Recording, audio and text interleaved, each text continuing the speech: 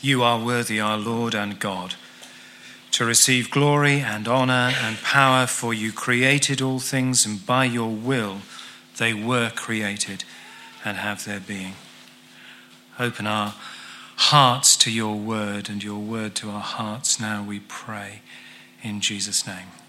Amen. Somebody start waving at me when I go over time. I've not got my watch. Some years ago, the British Dance Fellowship had their annual conference at Cliff College. And just a few days before their conference, the speaker fell through. And they phoned through to Christchurch Forward, that well-known bastion of Christian dance, and asked, would they have someone who could do the Bible readings for them? Hugh Palmer thought this would be a jolly jape and gave the job to me.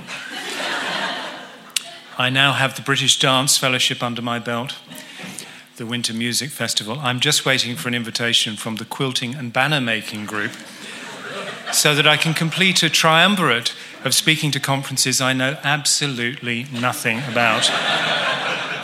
My knowledge of music could be written on the back of a packet of Quavers, and my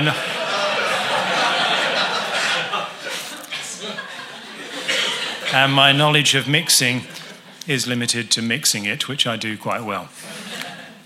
I want to talk this morning about glory and grace of God. I want to bring before you the glory of God and the grace of God. And this passage comes, we've had it read to us out of the book of Revelation. And when you're reading Revelation, there's two things you have to remember.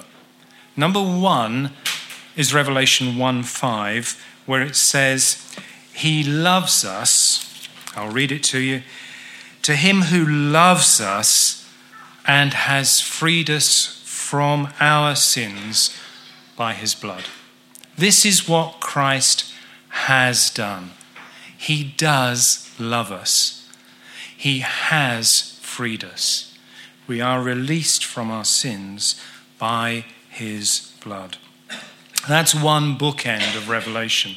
The other is Revelation 21 and 22, where we see the people of God gathered into the presence of God, united with him like a bride and a bridegroom. Between those two bookends are all the details. Some of it's incredibly difficult to understand. Much of it is in imagery that means very little to us in the 21st century. Just a little behind the times there. But between those two bookends, that's what you have to keep in focus. He has loved us. He has freed us from our sins by his lovingly shed blood. And he will gather us into his presence in the city of God. Now, having set those two bookends, let's read this passage. Then I saw in the right hand. Let's just stop at the right hand of God. Let's just stop there. Where did we first meet it? Well, yesterday, or was it Friday night? You must have read about the right hand of God, where we first meet it in Exodus chapter 15. Your right hand, O Lord, sang Moses and Miriam, glorious in power. Your right hand, O Lord, shatters the enemy. The enemy of our souls has been defeated. You stretched out your right hand, and the earth swallowed them. The right hand of God is strength, honor, protection, but also at the right hand of God are pleasures forevermore, says Psalm 16. I've set the Lord at my right hand. He's set me at his right hand.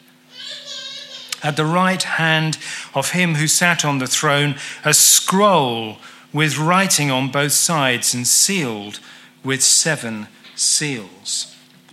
Well, let's just go back and think about the throne for a second. The throne of God, yes, it's a symbol of his power and of his authority, but it's also a symbol of judgment. For you have maintained my just cause. You've sat on the throne, giving righteous judgment, says Psalm 9.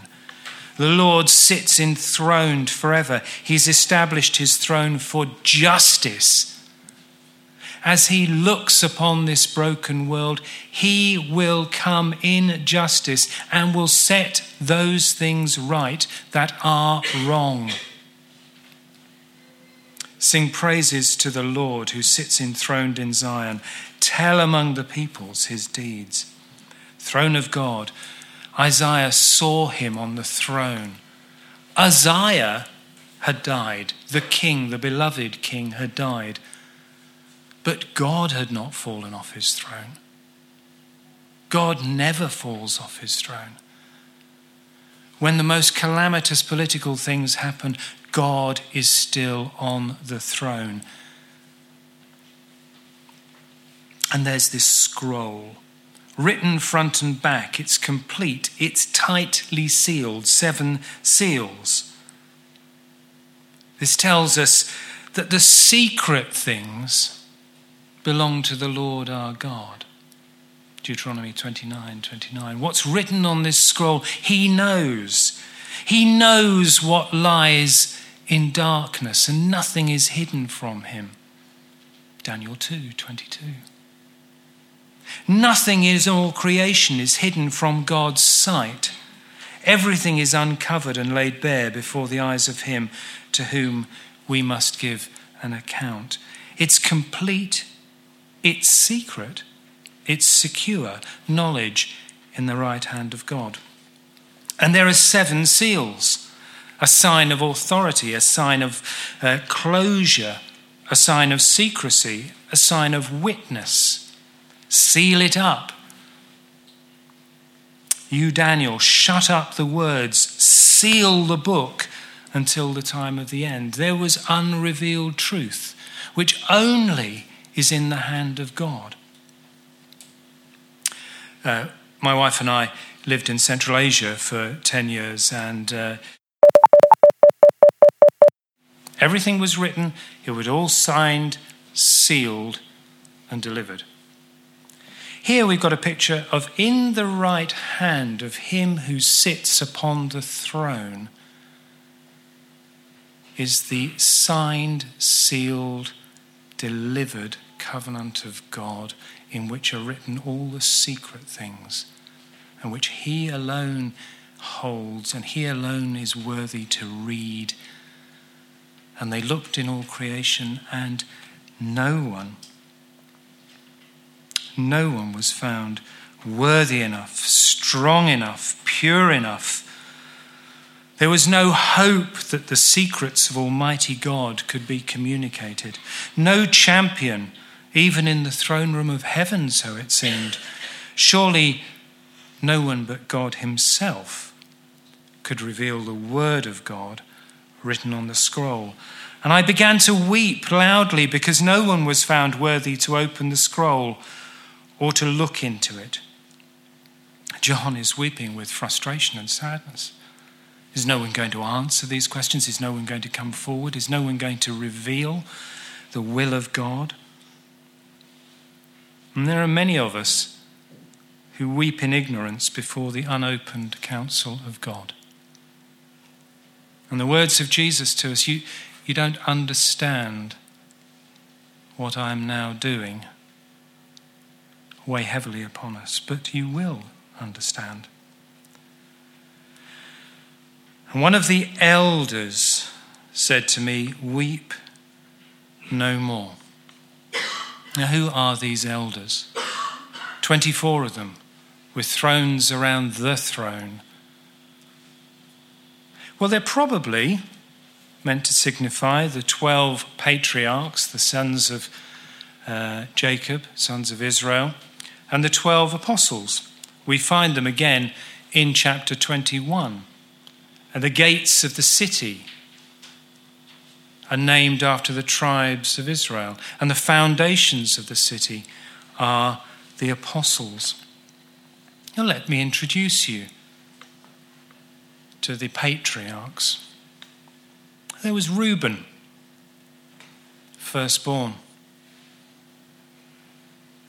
Went up to his father's concubine and committed incest with her, Bilhah. And some of you will enter into the city of God through the gate of Reuben, because you've either committed or had forced upon you unwarranted, unwanted sexual activity within the family. And there was Simeon and Levi, who were cold-blooded murderers.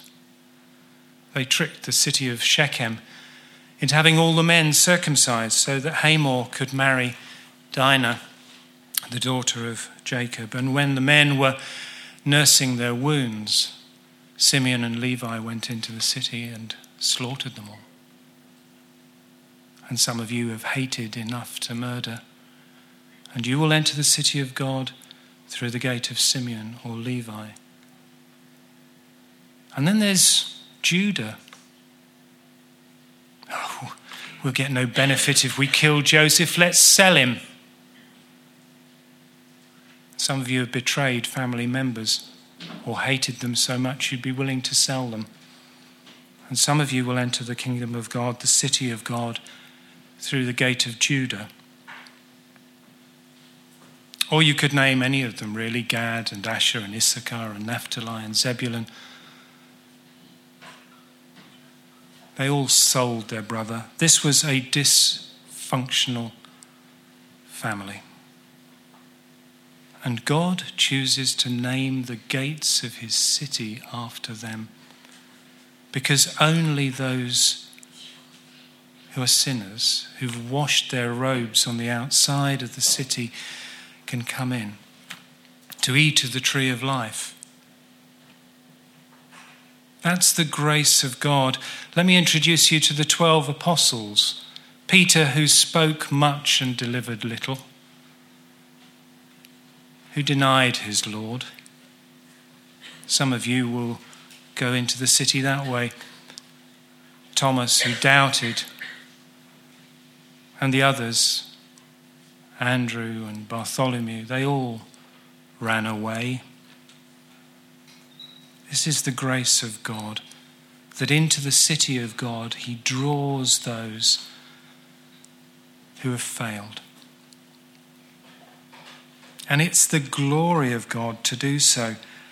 One of the elders said to me, "Weep no more. Behold, the Lion of the tribe of Judah, the Root of David, has conquered, so that he can open the scroll and its 7 seals." The angel threw down the challenge, "Who is worthy?" And the elder speaks the words of comfort. The Lion of the tribe of Judah, the Root of David, the Lord Jesus. And I looked for a lion, and there was a lamb. And between the throne and the 4 living creatures and among the elders, I saw a lamb standing as though it had been slain, with 7 horns and 7 eyes, which are the 7 spirits of God sent out into all the earth. This is cartoon language. You've seen political cartoons in the newspapers. Sometimes Britain is portrayed as a bulldog, or Russia is portrayed as a bear, or the USA as an eagle. Here we've got the Lord Jesus portrayed as a lamb that is slain, 7 eyes, 7 horns, slain yet standing, 7 horns. We come back to the horns. We looked at the horns yesterday, indicating complete power. 7 eyes, complete knowledge. And then the 7 spirits. The 7 spirits of God come 3 times in Revelation, the early chapters. Chapters 1 verse 4 and 3 verse 1. It's caused quite a lot of spilt ink. What are the 7 spirits of God? The best answer I've come across is a reference to Isaiah chapter 11, which interestingly ties in with the branch of Jesse, the root of Jesse. A shoot will come up from the stump of Jesse, and from his roots a branch will bear fruit. The Spirit of the Lord will rest on him, spirit of wisdom, spirit of understanding, spirit of counsel, spirit of power, spirit of knowledge, spirit of the fear of the Lord.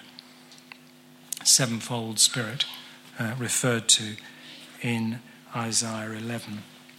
Some people have thought it refers to 7 ministering angels of the 7 churches, or the 7-fold gifts of the Spirit from 1 Corinthians 12. But when I looked at 1 Corinthians 12, I could count 8, so maybe that one isn't quite so good. And this lamb went and took the scroll from the right hand of him who was seated on the throne, a lamb with hands, apparently, approaches the throne with complete confidence and fearlessly does what no one else in all creation can do. This is the Lamb of God who takes away the sin of the world. This is the Lamb that was promised by Abraham. The Lord himself will provide a lamb. This is the Lamb who was much more effective than the Passover lamb. The Passover lamb was only for one nation, only for one people, extracting that people out of Egypt. This is a lamb whose blood is effective for all nations. This is Abel's lamb, a sacrifice with which God was pleased. And when he'd taken the scroll, the 4 living creatures, and we could spend a long time on the 4 living creatures, but if you want to see the 4 living creatures, go to Ezekiel chapter 1. Ezekiel chapter 1, you'll see the vision where the glory of the Lord is coming up in this indescribable hovering thing with 4 whirring wheels. And there are 4 creatures that seem to be carrying the throne of God. And the spirit of these creatures is in the wheels and they move and it's psychedelic. And maybe this is the 4 creatures that John is referring to here.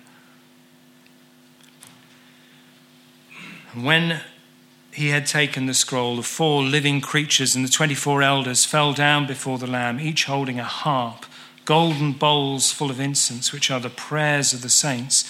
And they sang a new song.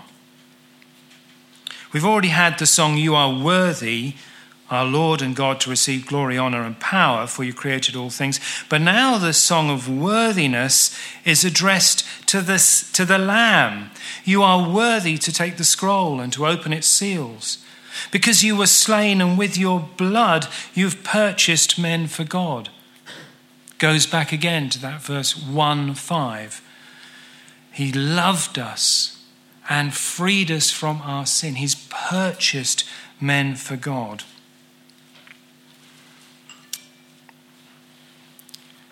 From every tribe and language and people and nation.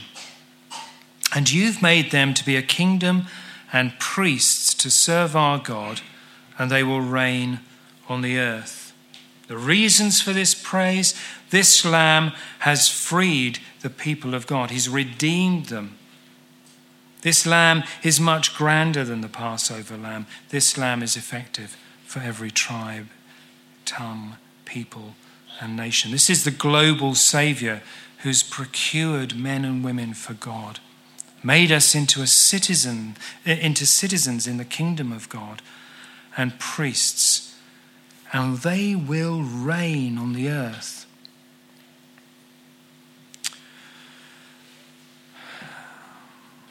And then I looked and heard the voice of many angels, numbering thousands upon thousands and 10,000 times 10,000.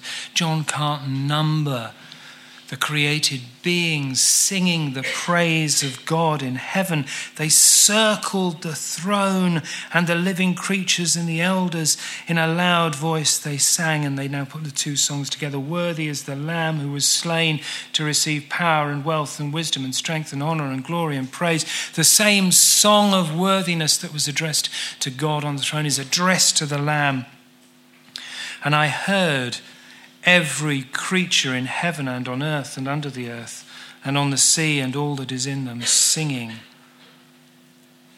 "To him who sits on the throne and to the Lamb be praise and honor and glory and power forever and ever." And the 4 living creatures said, "Amen," and the elders fell down and worshipped. When you listen to Radio 4 and you see or hear the name of the Lord Jesus being mocked, those tongues will declare that him who sits on the throne and the Lamb are worthy of praise and honour and glory and power. Their mockery will be turned to praise.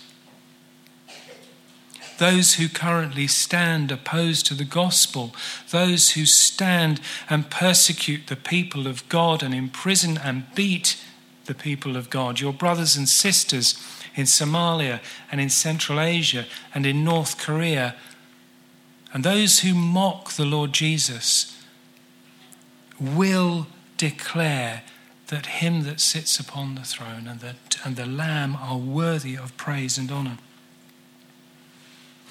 You've made us a kingdom and priests. And it goes back to that verse I referred to yesterday in 1 Peter 2, verse 9. What is the role of the priest? What was a priest's job in the Old Testament? The job of the priest was to stand between God and the people. He was a mediator. He took the sacrifices of the people into the presence of God, and he brought the forgiveness and blessing of God out to the people. He stood in the middle.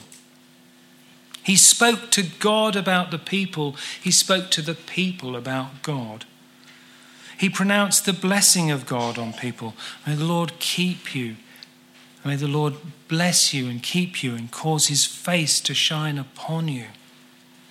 And he taught the ways of God to the people of God. So what then is the purpose of a kingdom of priests?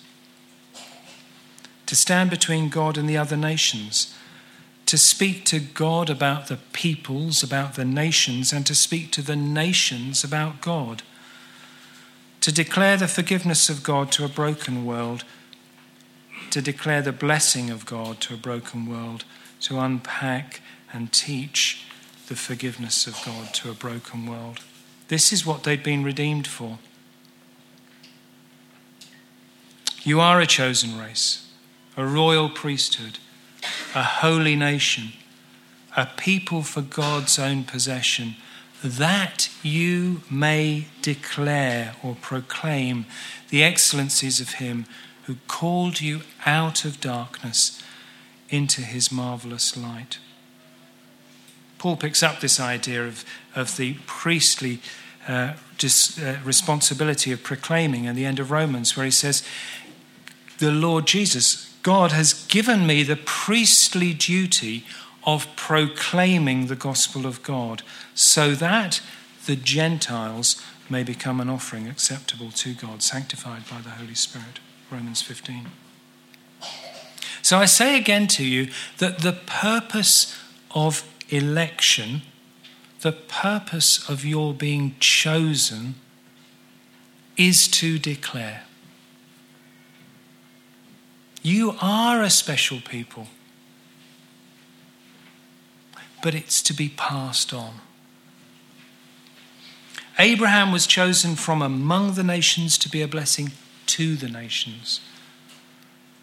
His first opportunity to be a blessing for the nations was to pray for Sodom, plead for Sodom. That may be a responsibility that's coming to us as a church in the UK quicker than we thought. The people of God have been loved by Jesus to love the nations, freed by his blood to offer freedom to others, made citizens of heaven to offer the same to others, forgiven so that we can live as those who are forgiving. And so why are we so dumb like Zechariah? Why are we so embarrassed like Elizabeth? We're pregnant with good news and we're not bringing it to birth. May the Lord have mercy upon us. But the praise of heaven cannot be contained. It reverberates around the whole created universe.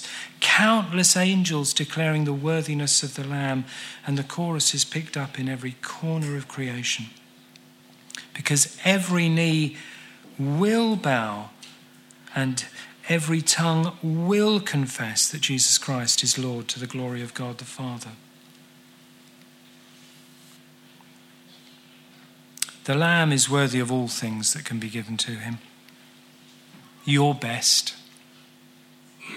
all praise, all power, all wealth, all wisdom, might and honour are his. All things come from him. We're only returning to him his own property. And the elders fell down and worshipped. So what's all this got to do with mission? Mission is taking and communicating the whole counsel of God. All that I have commanded you, said Jesus in the Great Commission in Matthew 28, and taking it across boundaries. Now that might be across your garden fence.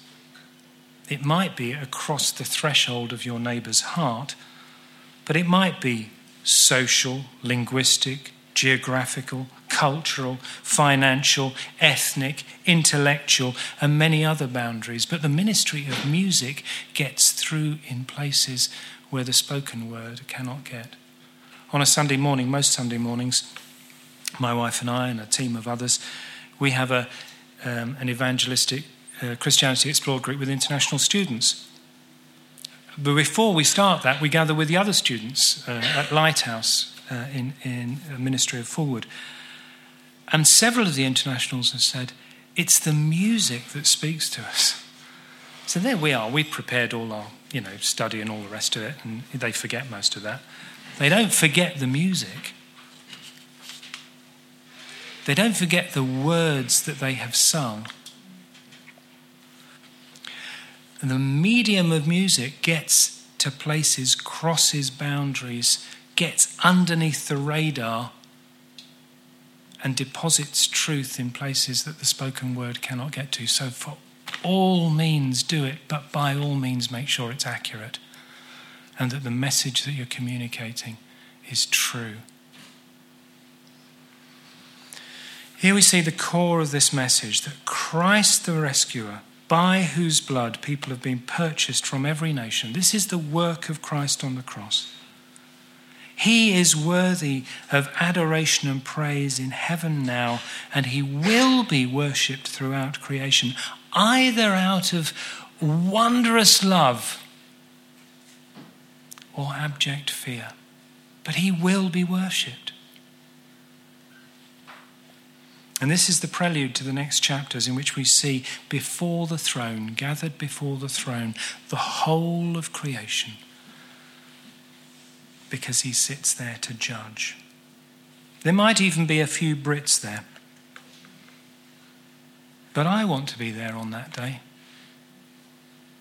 surrounded by Afrikaners and Bengalis and Chinese and Xhosa and Yemenis and Zulus.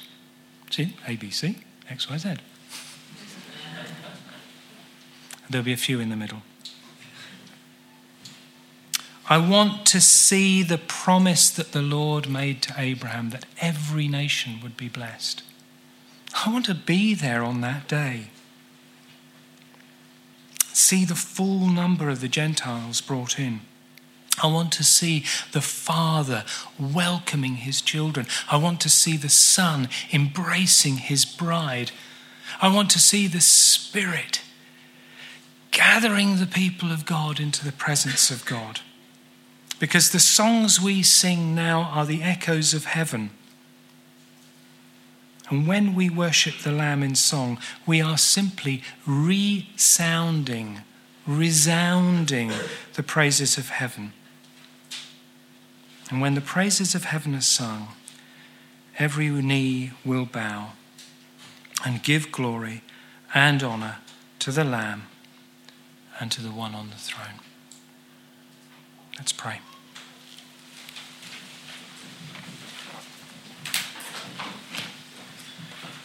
Oh, gracious God, Father, Son, and Holy Spirit, we stand amazed at your glory. We look on in wonder as the hosts of heaven adore you. We look on in wonder as you sit enthroned and your very presence fills our whole being. And you are worthy of honor and praise and might. And we stand amazed at your grace, that you should accept us as children, you should want us as bride, you should desire to dwell in us. Oh, merciful God, fill us with this vision of your glory and grace. And when you've filled us with it, let us pass it on to others and let us live as those who have received all that you have given. In Jesus' name, amen.